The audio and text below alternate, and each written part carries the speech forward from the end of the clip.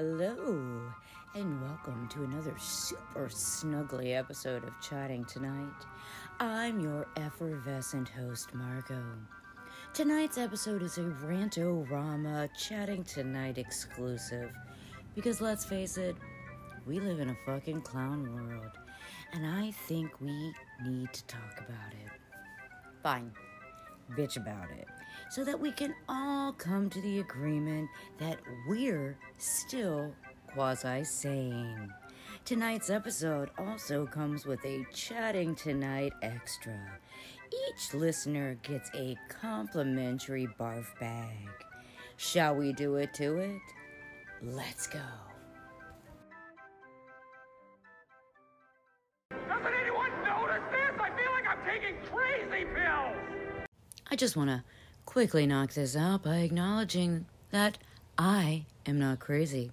I'm not. In fact, I even took a quiz to prove it to you guys, which, of course, I will share with you so that you may find out if you are crazy. In addition, I'm going to share my results with you. As always, I will provide the link so you may actually take it yourself if you so desire. And you should desire.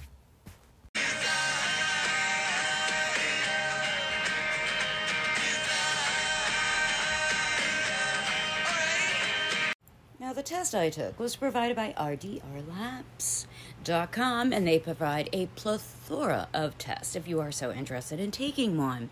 The test I took was called the Hot Crazy Scale test. Now, the Hot Crazy Scale is a phenomenon popularized by the sitcom How I Met Your Mother, which I loathe, and is well known in internet pop culture. Some claim that the theory is pseudoscientific, while others, like myself, maintain that it's backed by proper studies. The theory holds that it is possible to decipher how you should regard a potential partner based on their levels of hot and crazy. Now, this test is 20 questions, which I, of course, answered honestly, and in a moment I'll give you my results. But I did want to mention that I also took the psychopathy test, and I scored a mere 2.11% more psychotic than the average Joe, which I, of course, took as a compliment, as any psycho would do. Now, on to the results. So, on this scale, I did rate a solid 6 on the crazy and a 7.5 on the hot axis, which means I am 75% hot and 58.75% crazy, which places me in the fun zone. Now, people in the fun zone are cool, above average in attractiveness, and great to hang out with. Everyone should spend some time in the fun zone to find out what they like and dislike in a partner, and to get the awkwardness out of their system so that they will eventually be ready for marriage or a serious relationship. While fun is a good thing, the fun zone also has its risks. Since the zone is wedged right between the no-go and crazy zones, it is possible to mistake crazies and no-goers as fun.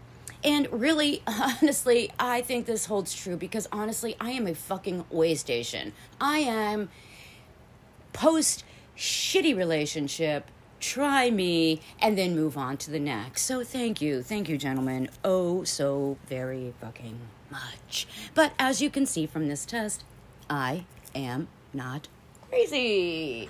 So on we go so we can discuss the fucking psycho world that we live in, and maybe we all can together figure out how to navigate ourselves around it.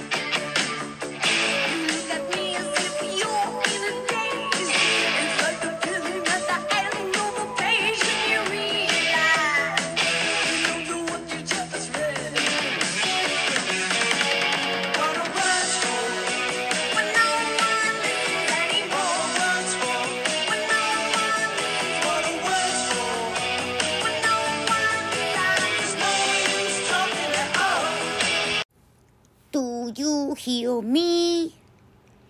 Is this thing on? Okay, I'm just fucking around. In the words of the late, great Joan Rivers, can we talk? And if you aren't aware how the phrase came about, let's talk about it.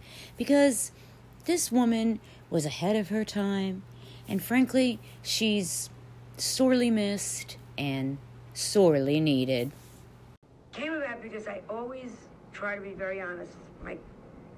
My humor is truly stripping everything bare. And very often you have to say to the audience, oh, come on, can we talk? I mean, let's stop this nonsense. Is Elizabeth Taylor fat, or is she? Can we talk here? So let's take a few moments and talk about language and how words have lost their meaning and fucking minds as definitions just, change any old way the wind blows. Words like misgendering, which actually means correctly gendering. Now, you know this, and I know this, but I'm gonna let you in on a little fucking secret. They know it too. They, the people who like to scream about being misgendered, they know it too, which is why they go fucking psycho. So in a minute, I'm going to play a clip of a woman who prefaced her little rant with, it's a gentle rant, by the way, it's a gentle rant on kind misgendering. And she just had to go off, okay? And I want you to take a little listen to this active bullshit. Oil change, and the person came out of the garage and said, "What can I do for you, young lady?" And I know that this was intended to be a greeting of respect and kindness, or politeness maybe, but I had this immediate okay, young, maybe comparatively, I'll take it, but I was like, lady, what do I do with that? It's so complicated because I know this person only intended kindness. There was a smile on their face. I know that they weren't trying to patronize me or gender me, but I felt so gendered and so inappropriately gendered, and I don't know what to do with that. What do you do with that when someone has the best of intentions, and I don't really want to spend all of my spoons trying to educate someone at the Costco car center? What an insufferable twat she is. Imagine the fucking horror show that she is on a daily basis, because she thought enough of herself, okay? She felt that what she was saying and thinking and who she is so fucking important that she had to make an Instagram post about this gentle rant, okay? That, trust me, I don't think was just shitted out and then immediately posted. I bet you that was take fucking 15 that we listened to, okay? So what a fucking nightmare. Speaking of nightmare, let's talk about the word genocide. Literal genocide, okay? Literal genocide perpetrated by literal, actual Nazi fascists. And this literal genocide occurs whenever certain people hear things that they don't want to hear, or they are asked to engage their critical thinking skills. Their brains break, and it is literal fucking genocide. In the 21st century, hurt fifis are literal genocide. And literal genocide also occurs when people just aren't okay with a man that's 3/4 of the way naked, performing a dance in a fucking sex swing in front of babies, okay?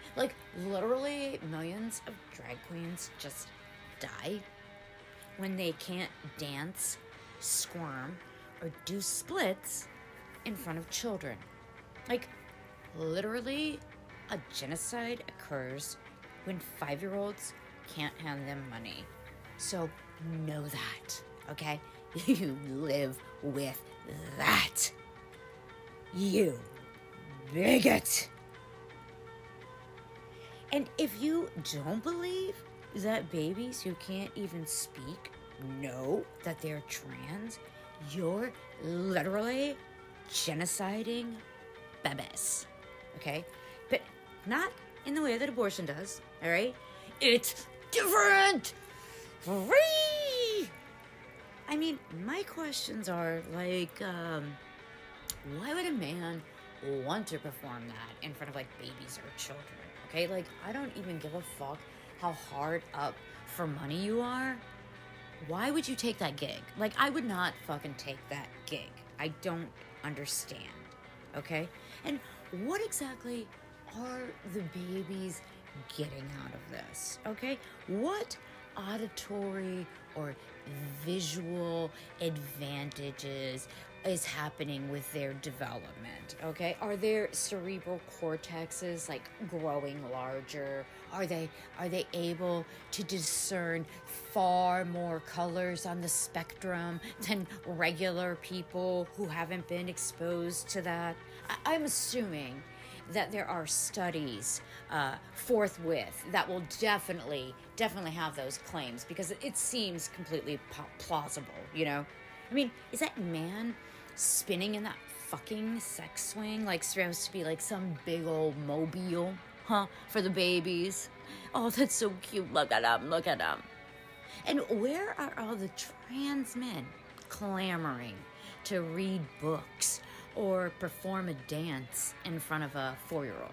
You know, where are all the trans men athletes, demanding to box Floyd Mayweather, or piss in a men's room, or change in the men's locker room, or be transferred to a men's prison?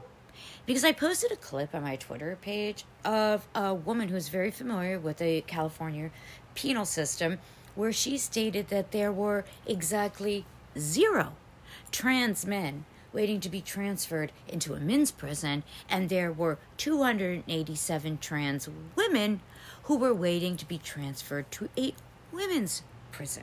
So where are the trans men voices? Okay, are they silent, or are they being silenced? Because all I hear are a bunch of fat men's mouths bitching. And frankly, I would love another perspective, okay? I would fucking welcome it. I would love to fucking hear it. Where is it?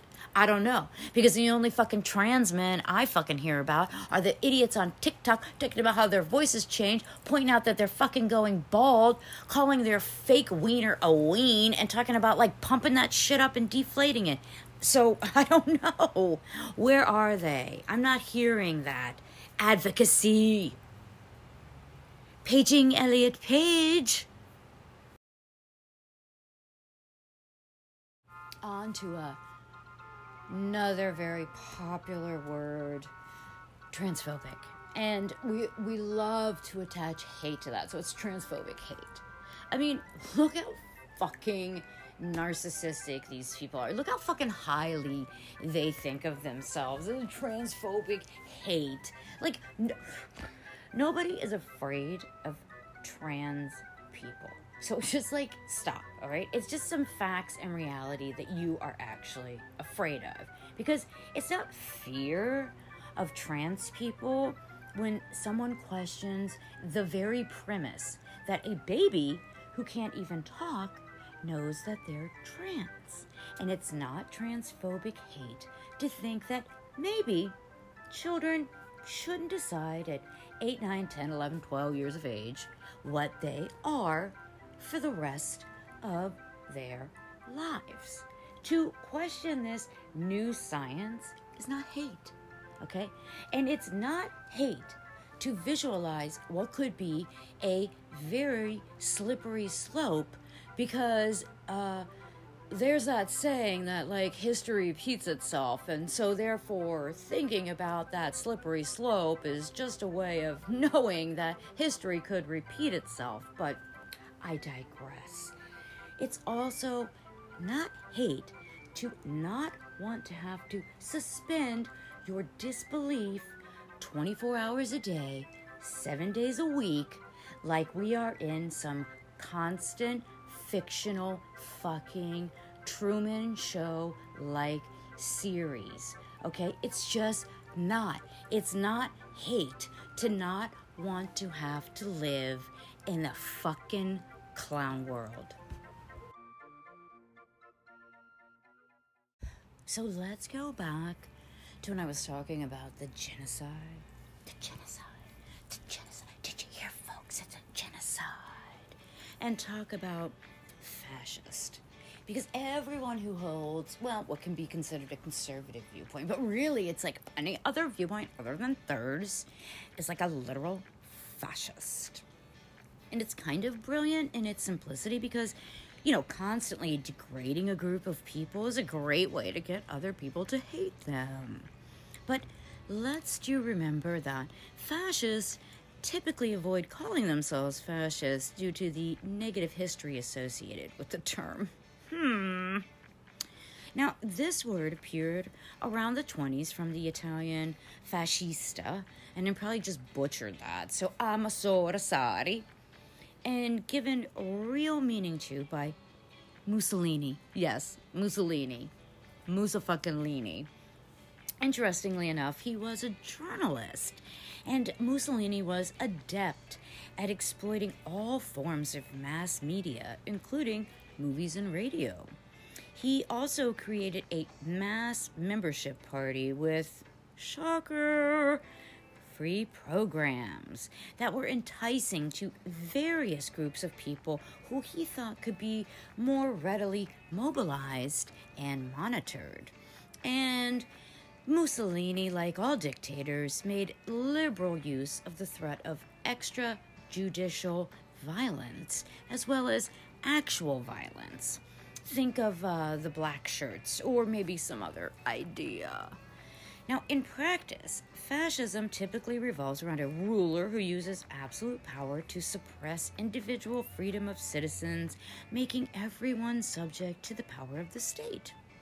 And how do fascist leaders gain support? They promote a suspicion or hatred of people. So I'm not really getting how the people who advocate for less government intrusion on people are the fascists. But hey, go off with your badass gaslighting. And far right, okay? Far right goes right along with that progressive bullshit definition of fascist. Far right is, again, used to demean anyone that says something that a progressive doesn't like or agree with, or it's like ouchy words. And it just all becomes fucking meaningless. It just like proves to me how limited a person's thinking is, because they really do act like there's only Democrats and Republicans. It's insulting, okay? It's fucking insulting how stupid people really are. And since I mentioned Democrat, let's talk a minute about that fucking phrase, threat to democracy, okay? Because I know what you're trying to say. And if you don't, I'm going to let Dan Smoot explain it to you right now. A constitutional republic, not a democracy. The ideal of a democracy is universal equality. The ideal of a constitutional republic is individual liberty. A democracy always degenerates into dictatorship, which promises government-guaranteed equality and security, but it delivers nothing but poverty and serfdom for the people it robs and rules. America was founded as a constitutional republic to safeguard the liberties of the people against the tyranny of democracy or of one-man dictatorship. In this century, great strides have been made toward the goal of subverting our republic into a democracy. The foremost tactic of the subverters is subversion of language.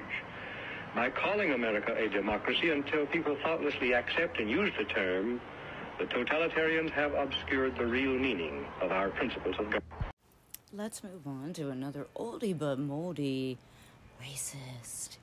Everything is fucking racist, isn't it? I mean, every motherfucking thing is fucking racist. Air, weather, cars, cities, farms, nature, horseback riding, mining, restaurants, stores, no restaurants or stores, clothes, airplanes, diets, closets, pantries, sports, not being in sports, hair, lack of hair, shoes, boots, Crocs, food, lack of food, diets, body positivity, bathing suits, jewelry, stairs, elevators, boats, not owning boats, animals, pets, not owning pets, toilet paper, furniture, Parking spots, cigarettes, not having cigarettes, household tasks, being on time, waiting, crosswalks, hospitals, not having a hospital close by, police, lack of police officers, ties, latex paint, spray paint, corn, the color red, not enough red, doctors, not enough doctors, you name it. It's fucking racist. And it's all because of white supremacy. So now I think might be a good time. I'm just going to read off some headlines and a couple tweets that I just found just fucking fascinating. So we have pantry porn is classist, racist, and sexist. Chicago professor slams social media trend of showing off perfectly organized pantries and blames the likes of Kardashian Jenner family for pushing modern day status symbol, which I don't really understand why anybody of any color, race, or creed couldn't have an organized pantry. I don't really get that, but okie dokie. White saviors are the worst. Minnesota lawmaker tells white Christians to stop adopting Native American babies because changing their names and identities is genocide. Now, this representative's name is Heather Keeler, and if I am not mistaken, I remember people pitching a fucking fit because during, like, Thanksgiving, people would make, like, the typical Native American, like, feather headband, and that was, like, really insulting and degrading to Native Americans, except then I heard from several different Native Americans that they actually don't mind that at all because it acknowledges who they are instead of erasing them, but whatever. Black Diversity, Equity, and Inclusion Director fired from woke California College was accused of disrespecting BLM founder and white-splaining after asking for the definition of anti-racism. And guess what they labeled her as? A right-wing extremist. I know you are shocked. Here is the Pentagon's diversity chief. I'm so exhausted at these white folks, with an X, in these PD sessions, which I'm assuming are the Pentagon diversity sessions. This lady actually had the caucasity to say that black people can be racist too. I had to stop the session and give Karen the business. We are not the majority. We don't have power. From a person that works in the fucking Pentagon. Or you can go on to Twitter and you can see 5 black men dressed as women complaining about cultural appropriation. Or to name a few, Walmart gave a whopping $100 million in support of BLM and related causes focusing on racial equity. Amazon gave even more, supplying the movement with an astonishing $169.5 million. Silicon Valley Bank gave the movement $73.45 million. Now, I cannot wait to see this money being distributed properly. Can you? I'm just so excited. And actually, in a minute, I might play this clip from Candace Owens. That's pretty good. Here's one from Planned Parenthood of America. Are you Caucasian and would like to use your white privilege to do good? If you visit our website, you can add a note to your donation that you specifically request that your donation is used to help minority groups access abortion. Show that you care on this Giving Tuesday. And here's a delicious tweet. Before white people came to this land, there were no jails, no homelessness, no laws against homosexuality or abortion. For thousands of years, indigenous peoples emphasized health, housing, freedom to love who you love, and the fact that we need Mother Earth. She doesn't need us. And this got 1.4 million fucking views. Tell me this isn't a fucking clown world. Black Lives Matter released their 990 IRS filings. They collected $80 million. Where is that money? It's not here. Everything looks worse than it was. Where have you seen that money impacted throughout the city? So my producer just sent me a link. It is just shocking to me because of how much money was raised to think that where he lived, the bills weren't being covered. Super frustrating, but that's a dead end, so. And here's where it gets really interesting. Ready for some BLM pride? other $200K went to escorts, BDSM workers, strippers, peep show workers, phone sex operators, and webcam performers. And then at that moment, it became personal. And I thought, not only am I going to say the truth, I am going to scream the truth louder than you can scream the lies. Just to round out the whole racism, white supremacy discussion, and, put a little feather in that cap, I thought I would play a little clip from Mark Robinson from North Carolina and his view on the topic of reparations being owed. And if you have a problem with his viewpoint, I recommend that you take it up with him and not me. There are some people that were talking about reparations in this country. They wanted reparations. And I remember I made this particular liberal so angry at me because I told them right to their face, nobody owes you anything for slavery. If you want to tell the truth about it, it is you who owes. It's you who owes. Why do you owe? Because somebody in those fields took stripes for you. Somebody after those fields were ended and slavery was ended, somebody had to walk through Jim Crow for you. Somebody fought wars and died for you. Somebody lived less than because they didn't have what you have, and they did it for you. There are people in their graves right now, and they are there because they were willing to stand up and fight for you.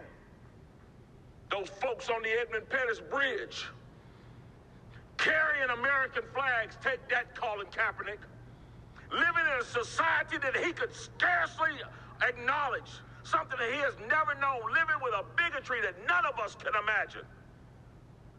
Carried American flags on that bridge, and when they were hit upside the head with nightsticks and shot with water hoses and knocked to the ground, they got up and picked those flags up and kept marching. And they did it for you. Nobody owes you anything. If anybody owes, it's you. Because you've been the benefactor of freedom. You are the one that owes. And what do you owe? You owe it to them to get up off your tail and get to school. And when you get to school, you owe it to them to get up off your tail at school and get to work and get some learning in your head. And once you get that schooling in your head and get out of that school, you owe it to them to get to work. And then when you get to work and you get married, you owe it to them to take care of your children and not let the government take care of your children. It's you who owe. Nobody owes you a single solitary thing. The sacrifice and blood that has been laid out in this nation on your behalf, there is a bill at your feet for it. It's time you got up off your tail and went and go pay it. Before we take a little break to hear from tonight's sponsors,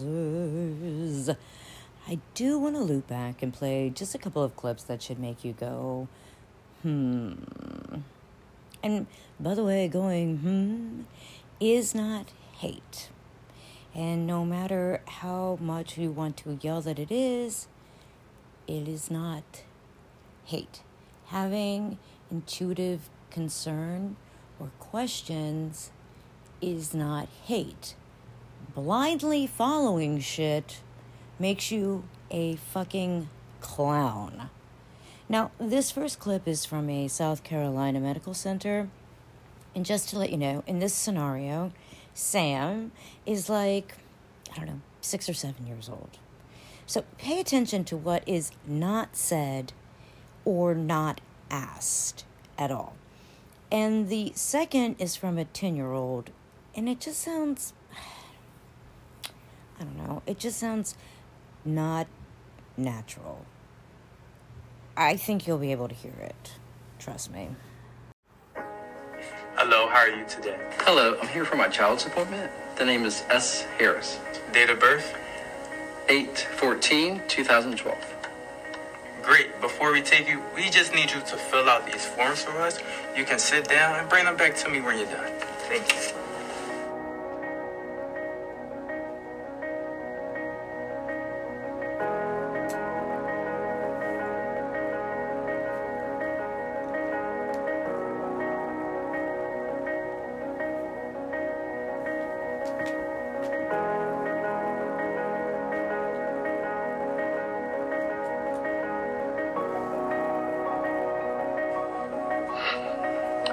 So, Sam, I'd like to ask you a few more questions if that's okay. Okay.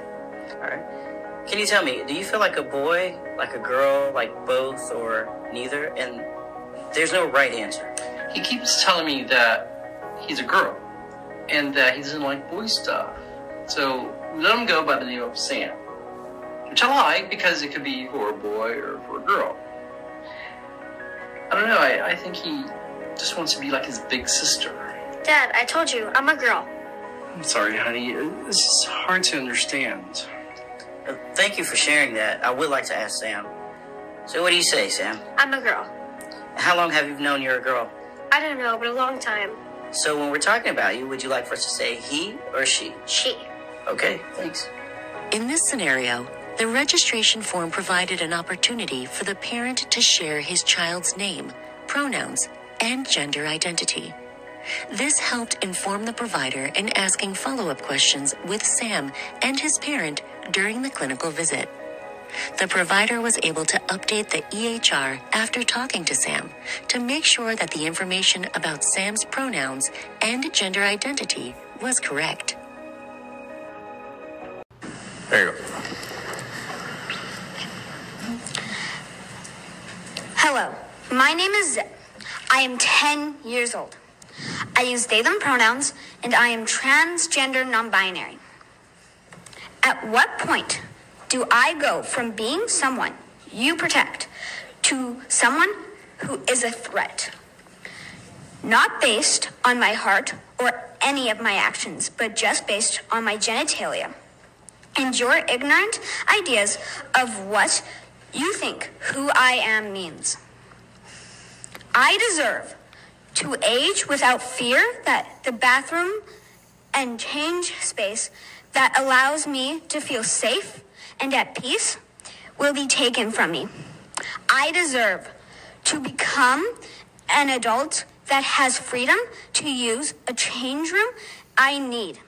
I deserve this right now and for my future. I urge council to allow all transgender people access the bathrooms and change rooms they need. Because when trans adults thrive, trans kids survive. Thank you. Let's take a quick break, and when we come back, let's get into some lighter subjects like how much I hate Instagram or overrated artists. Who knows? We'll be back in 2 and 2. If this were the real COVID-19, I would be in real trouble because I'm an asshole. And I have bad dreams. I have diabetes. And I struggle with eating raccoon dogs at wet markets. For me, COVID is a whole different ballgame. In fact, you could be one of 200 million Americans for a high risk factor of stupidity that makes COVID theories even easier to believe, which is why you need to be ready and have a plan.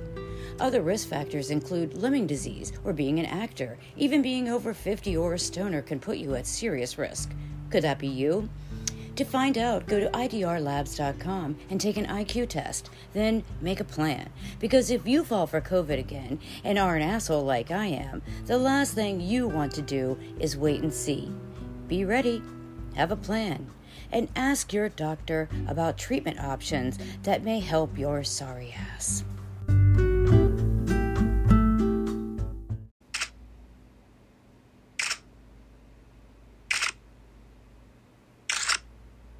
And we're back.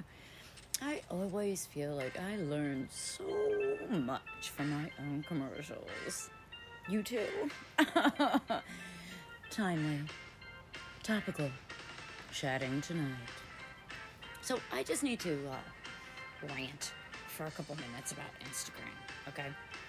I just need to get this off my chest. I need to work my feelings with you guys because you are my support group. You are my sounding board. You are my shoulder to cry on. You are my everything. So I have this love-hate relationship with Instagram. Like, with people, obviously, but whatever. And there's just certain aspects that drive me fucking batshit crazy. You know, the constant repetition, for example, like, why do these people use the same format or audio or whatever? Like, for example, if I never, ever hear this again, it will still be a day too soon. Are you having any fun? What you getting out of living? Who cares for what you've got if you're not having any fun? Are you having any laugh? Are you...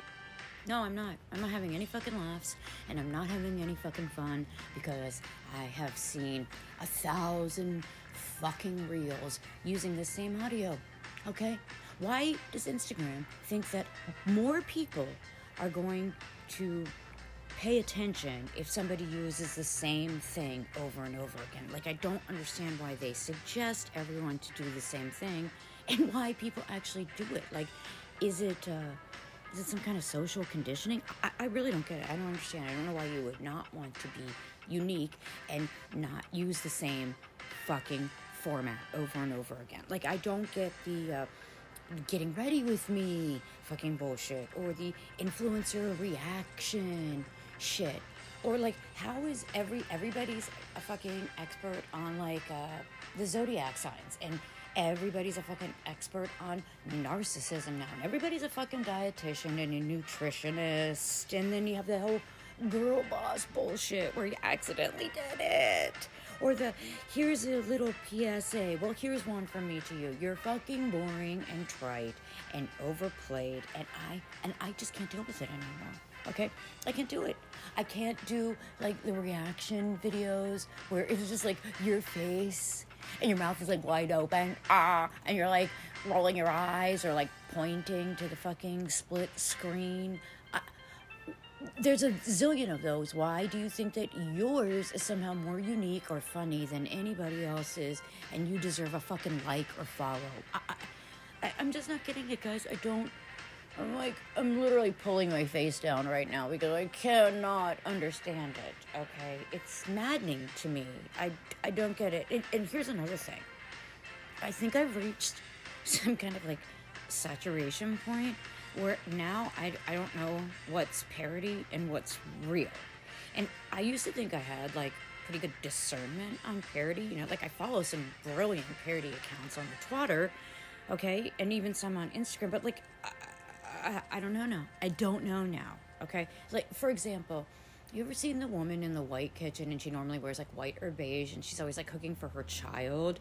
Well, the first one that I saw that like stuck with me, and I've seen a couple after this, but this one was, she was making her kid homemade cinnamon toast crunch, okay?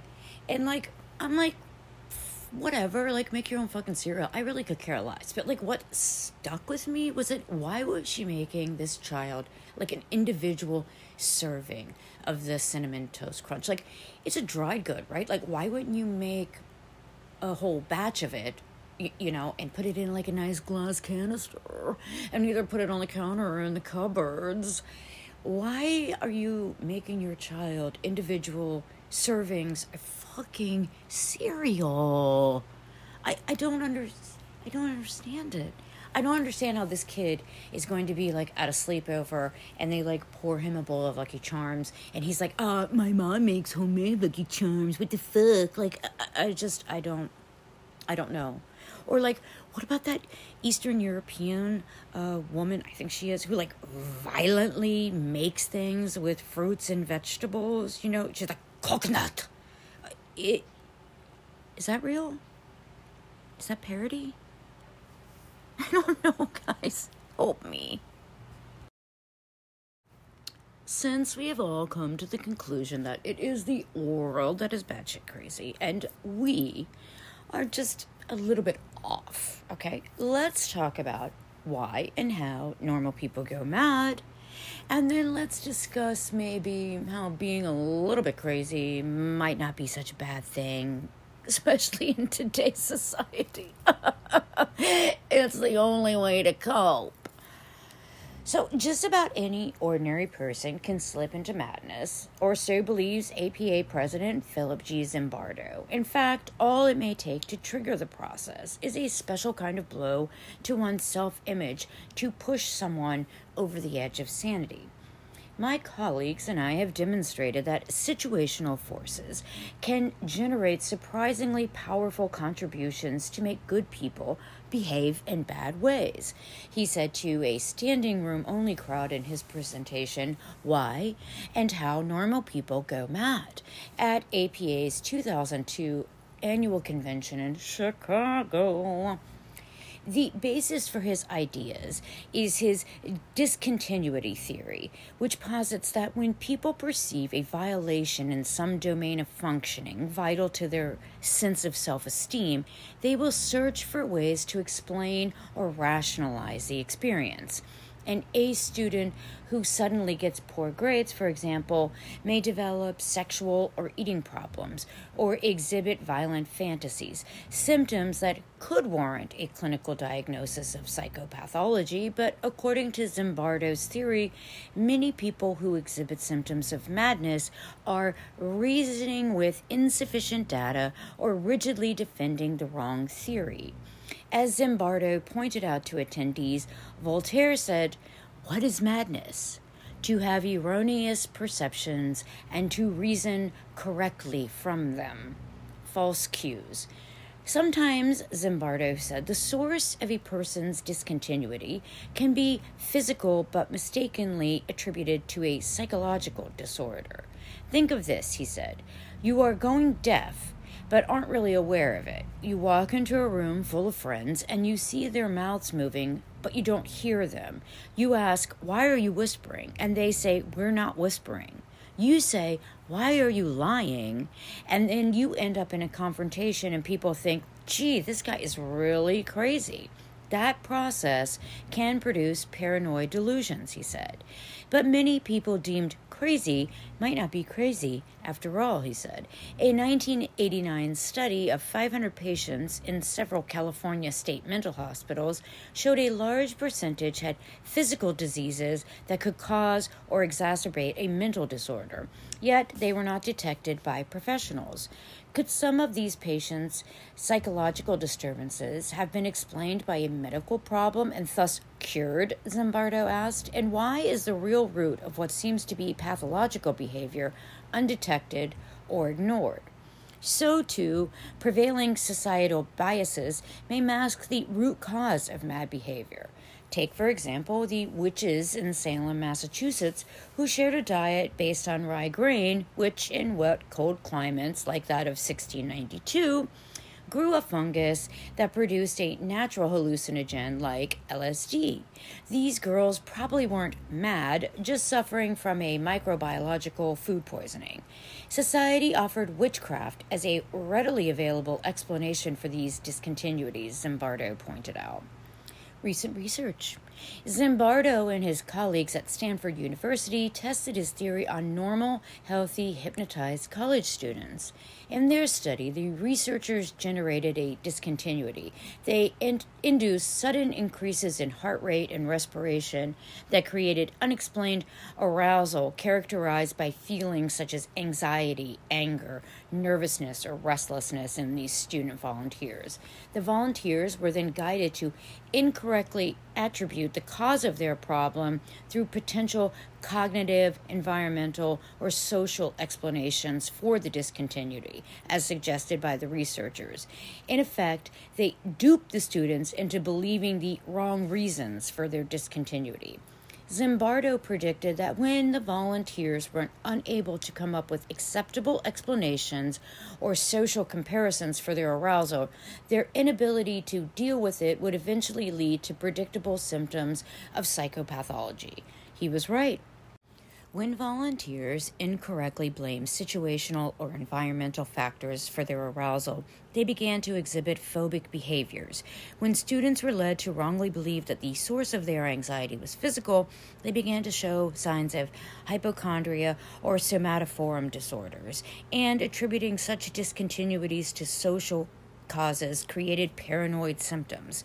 Similarly, in earlier research he and colleagues have done, Zimbardo noted hypnotically induced unexplained deafness in volunteers generated experimental paranoia.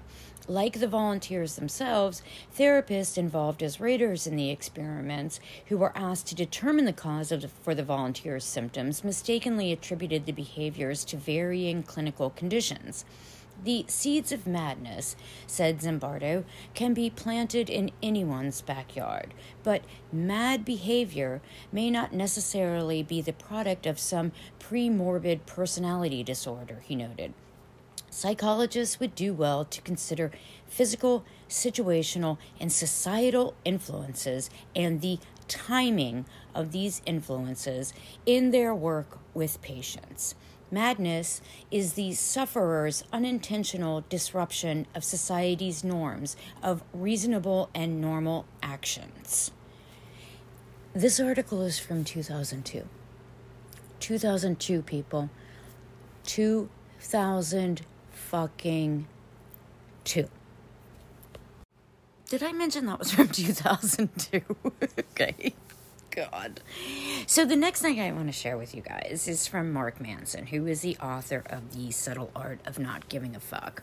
And it's titled The Surprising Benefits of Being Slightly Crazy. Links included to all these articles. But of course. And is this, or could this be my rationalization for scoring 58.75% on the crazy scale? Maybe. And there is absolutely nothing wrong with that. Don't knock rationalization. Where would we be without it? I don't know anyone who'd get through the day without 2 or 3 juicy rationalizations. They're more important than sex. Ah, come on. Nothing's more important than sex. Oh, yeah? Have you ever gone a week without a rationalization? Despite being the greatest and most influential mind in human history, Isaac Newton, by all accounts, was a bit of a head case, as well as a total dick. Newton was famously petty and vindictive. He would go through manic episodes where he would work furiously for days at a time without eating or sleeping.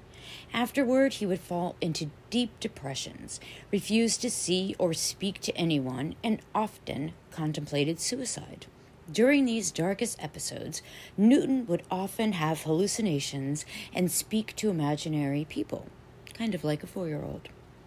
Newton wasn't the only troubled scientific genius, of course.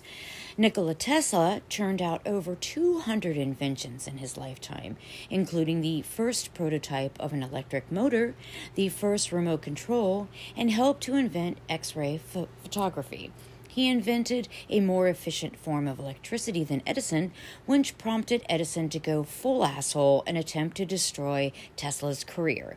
What's lesser known is that Tesla had an intense phobia of dirt and germs and a curious obsession with doing everything in multiples of 3. He would compulsively calculate everything in his immediate environment, like how many cubic centimeters of food he was about to eat, or how many meters he was going to walk to the toilet. He spent years living in hotels without ever paying his bills. He, like Newton, also reported blinding visions and hallucinations in some of his most intensely creative periods. Why does it seem that a disproportionate number of the artistic and scientific geniuses in the world are a bit Looney Tunes? Many of the greatest literary figures of the past 300 years either drank themselves to death or put a bullet in their mouth. The heroin overdose musician is almost a cliche at this point. It's so common. Hell, you're not even considered a real rock star unless you OD at some point. The Roman philosopher Seneca once said, "There is no great genius without a tincture of madness." We've all intuitively understood that people who are geniuses are often a little bit crazy. We accept it, even if we don't know exactly why it's so.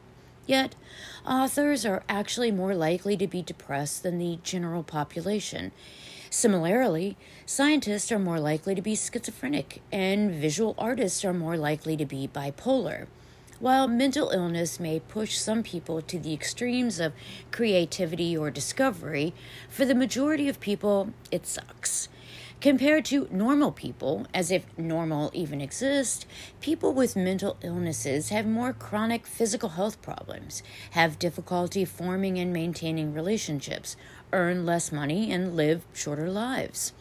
And for every quirky genius like Newton, who, in between reinventing mathematics and formulating the fundamental laws of physics, probably had varied and interesting conversations with his mother's sofa, you get people with mental health issues that do extraordinarily awful things as well. Think the Unabomber, or crazed cult leaders, or school shooters. Mental health is a tricky subject, though, and my guess is I've already offended about 8,000 people with just these opening paragraphs. But the truth is, a lot of what we consider to be healthy and unhealthy, normal and abnormal, depends on the culture and time we live in. In fact, among psychiatrists, notions of health and disease change from generation to generation. They argue all the time over the definition of diseases like ADHD, schizophrenia, and bipolar disorder. Centuries ago, when depression was known as melancholia, it was believed to be caused by an imbalance of bodily fluids called humors. Homosexuality was once considered a formal mental disorder all the way up till 1986. Even in the Seneca quote I mentioned above, the Latin word for madness was used very differently from what has been translated to today. For ancient Romans, it meant something more like an inspiration or illumination, so it was something to aspire to. One of the reasons mental disorders are often difficult to define is that many of their characteristics, in one sense, extreme versions of normal traits seen in all of us. For instance, we can all be a little obsessive from time to time and do stupid stuff we normally wouldn't do. Maybe your kitchen utensils have to be arranged just so, or else you start freaking out thinking the whole house is about to explode. You don't have OCD, as many people joke, but you do have a particular fixation on some things being in order so that you feel comfortable and secure. I think that most people have something like that in their lives. It's just a question of to what degree. Being anxious can be a good thing.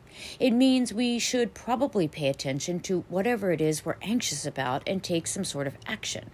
But most of us have areas in our lives where we ruminate and worry too much. I had a friend in college who used to vomit before every class presentation she had to give. For years, I struggled with a crippling social anxiety in particular social settings. These things are surprisingly normal. Or, have you ever sworn that someone said your name only to look up and no one else is even in the same room? Or thought you saw something move out of the corner of your eye, but then you turn to look and nothing is there? Yeah, we all have. Humans have an incredible ability to imagine things that aren't real. It's such a staple of the human brain that we sometimes do it without realizing we're doing it. But for the vast majority of us, it's easy to figure out when our minds went on our own little picnic and we can quickly rejoin reality. People with certain types of schizophrenia, on the other hand, have trouble distinguishing the real world from their imagination. People with general anxiety disorders are so overcome by their anxiety that they cannot lead a functional life. People with extreme OCD similarly live in a constant state of not feeling in control of their own minds or actions. So the point is, we're all a little bit crazy in our own ways. There's just a spectrum of human behavior, and those with mental illness, quotes intended because this shit is all subjective and is always changing, often lie on the extremes of certain human behaviors. Our psychological faculties are like athletic ability or height. Most of us cluster around a stable average height, but then there are people at the extremes. Some are dwarfs and some are giants. And just as the dwarfs and the giants experience the world much differently than the majority in the middle, the people at the extremes who see the world differently from the majority in the middle also have a very different experience. And those extremes, while usually negative, are the same extremes that result in bursts of creativity and genius. And it's not the question of getting rid of them, but rather how we manage them. Kurt Cobain was often described by close friends and family as a person who was absolutely terrified of being humiliated.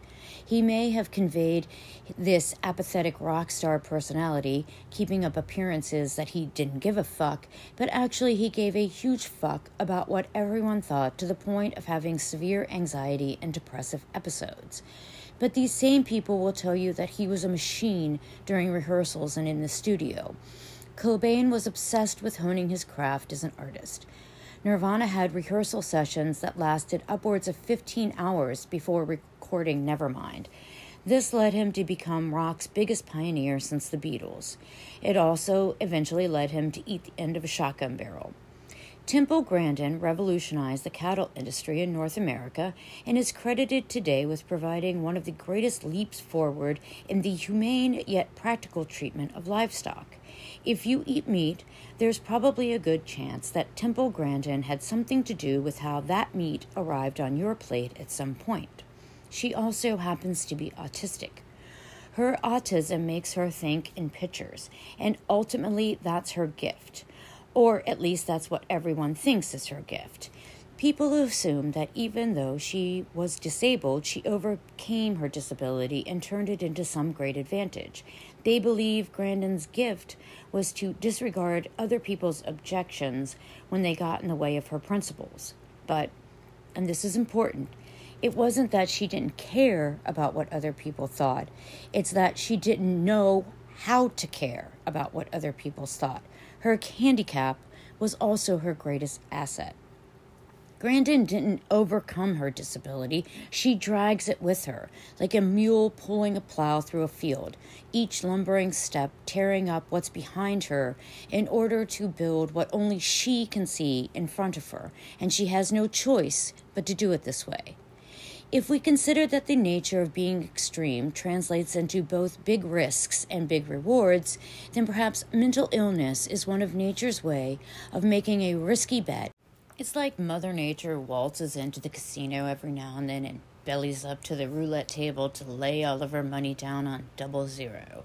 If she hits it, the payout is big, with someone like an Isaac Newton, who ironically never married or had kids, but increased the reproductive fitness of humanity for centuries after he lived. But if she comes up with nothing, then she ends up broke and looking to sneak into the all-you-can-eat buffet without being noticed.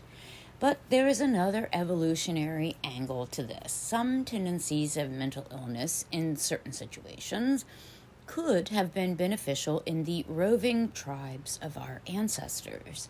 A psychopath obviously poses a big risk, particularly to those who get close to him, but his psychopathic qualities might make him a shrewd leader, even if he's a ruthless one. If it just so happens that a tribe needs a shrewd, ruthless leader to guide them through an unpredictable and unstable environment, the psychopath might have been their best option. A schizotypal member of the tribe might have been delusional, but he could also be a source of a few harebrained ideas that ended up paying off in a big way for everyone. Maybe he hallucinates a burning bush telling him to round people up and mass migrate them to more fertile land. Maybe he hallucinates 10 commandments and carves them into stone and declares him and his friends God's chosen people. Maybe this ends up being the beginning of all Abrahamic religions and most of Western civilization. Paradoxically, the same things that should cause these disorders to fall out of the gene pool are the ones that keep them in it. Their biggest handicap is also their biggest advantage. And the same extremes that hinder individuals could be what provides the tincture of madness for their genius and creativity. And in many ways, we all benefit from it. Modern society is no different.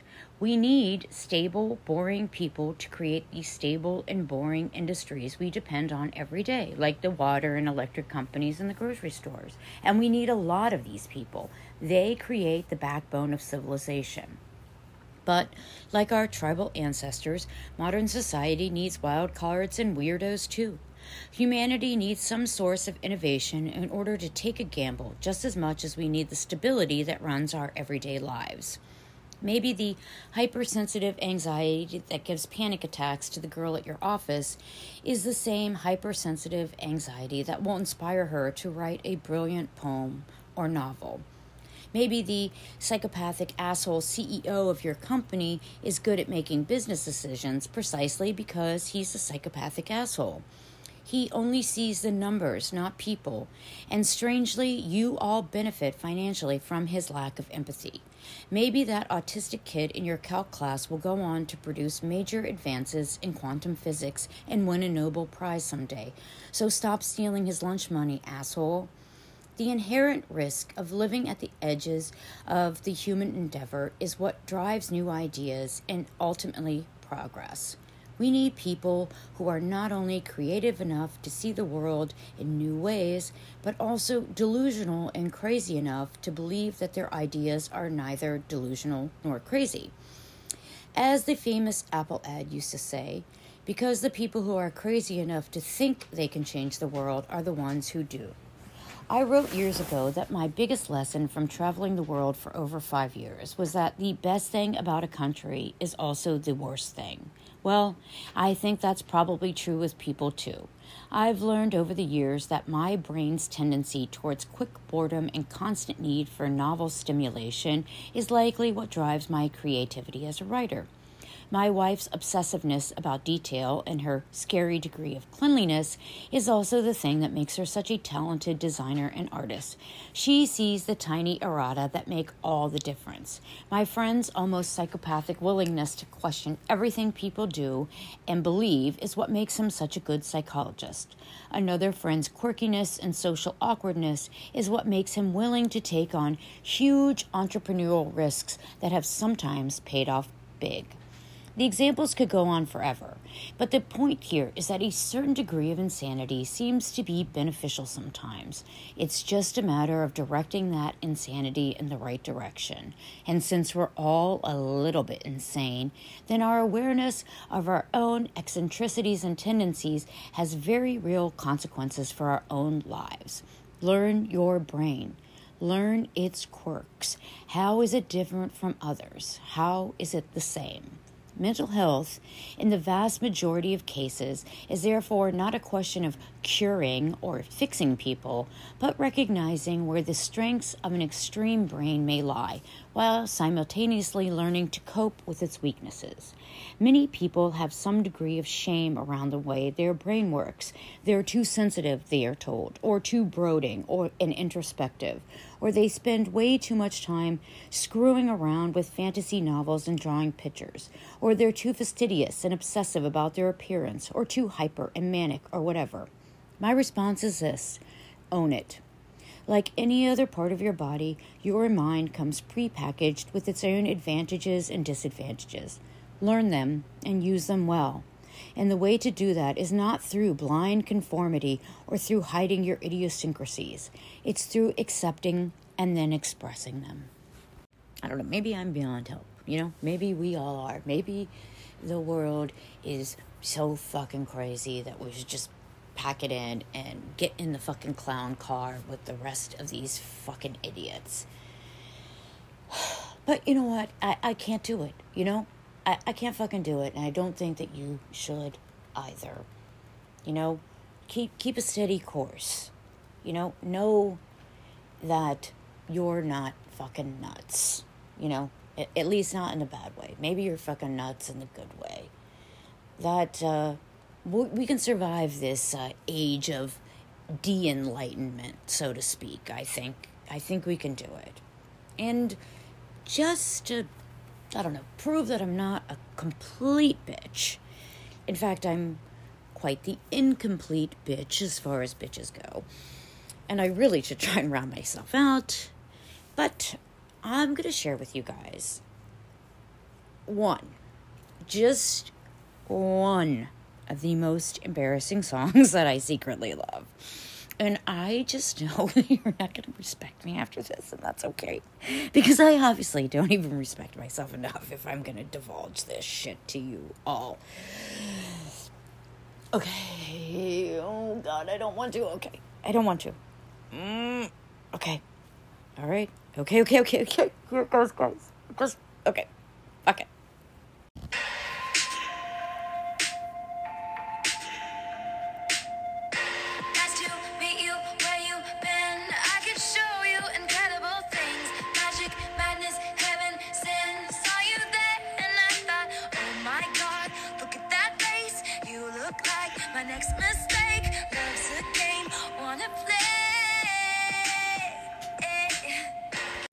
That was some hardcore bravery right there, guys, okay? Like, I'm still flushed. I'm still flushed from that, okay? I feel like I really, just laid myself out on the slab for you. I just really put it all out there. And if anything comes out of this episode, I just hope that you feel better about yourself. How could you not? Thank you so much for joining me. I really appreciate it, and I look forward to the next Chatting Tonight, where we talk about, I don't know, God knows what. Will we figure anything out? Probably not. But there will be singing, and there will be dancing tonight. I'd like to take this opportunity to introduce you to my very special guest. Please welcome Nora. Nora decided to drop by the studio tonight and lay all over the notebook and play with my pen. Thank you so much for coming by. You are always a delight.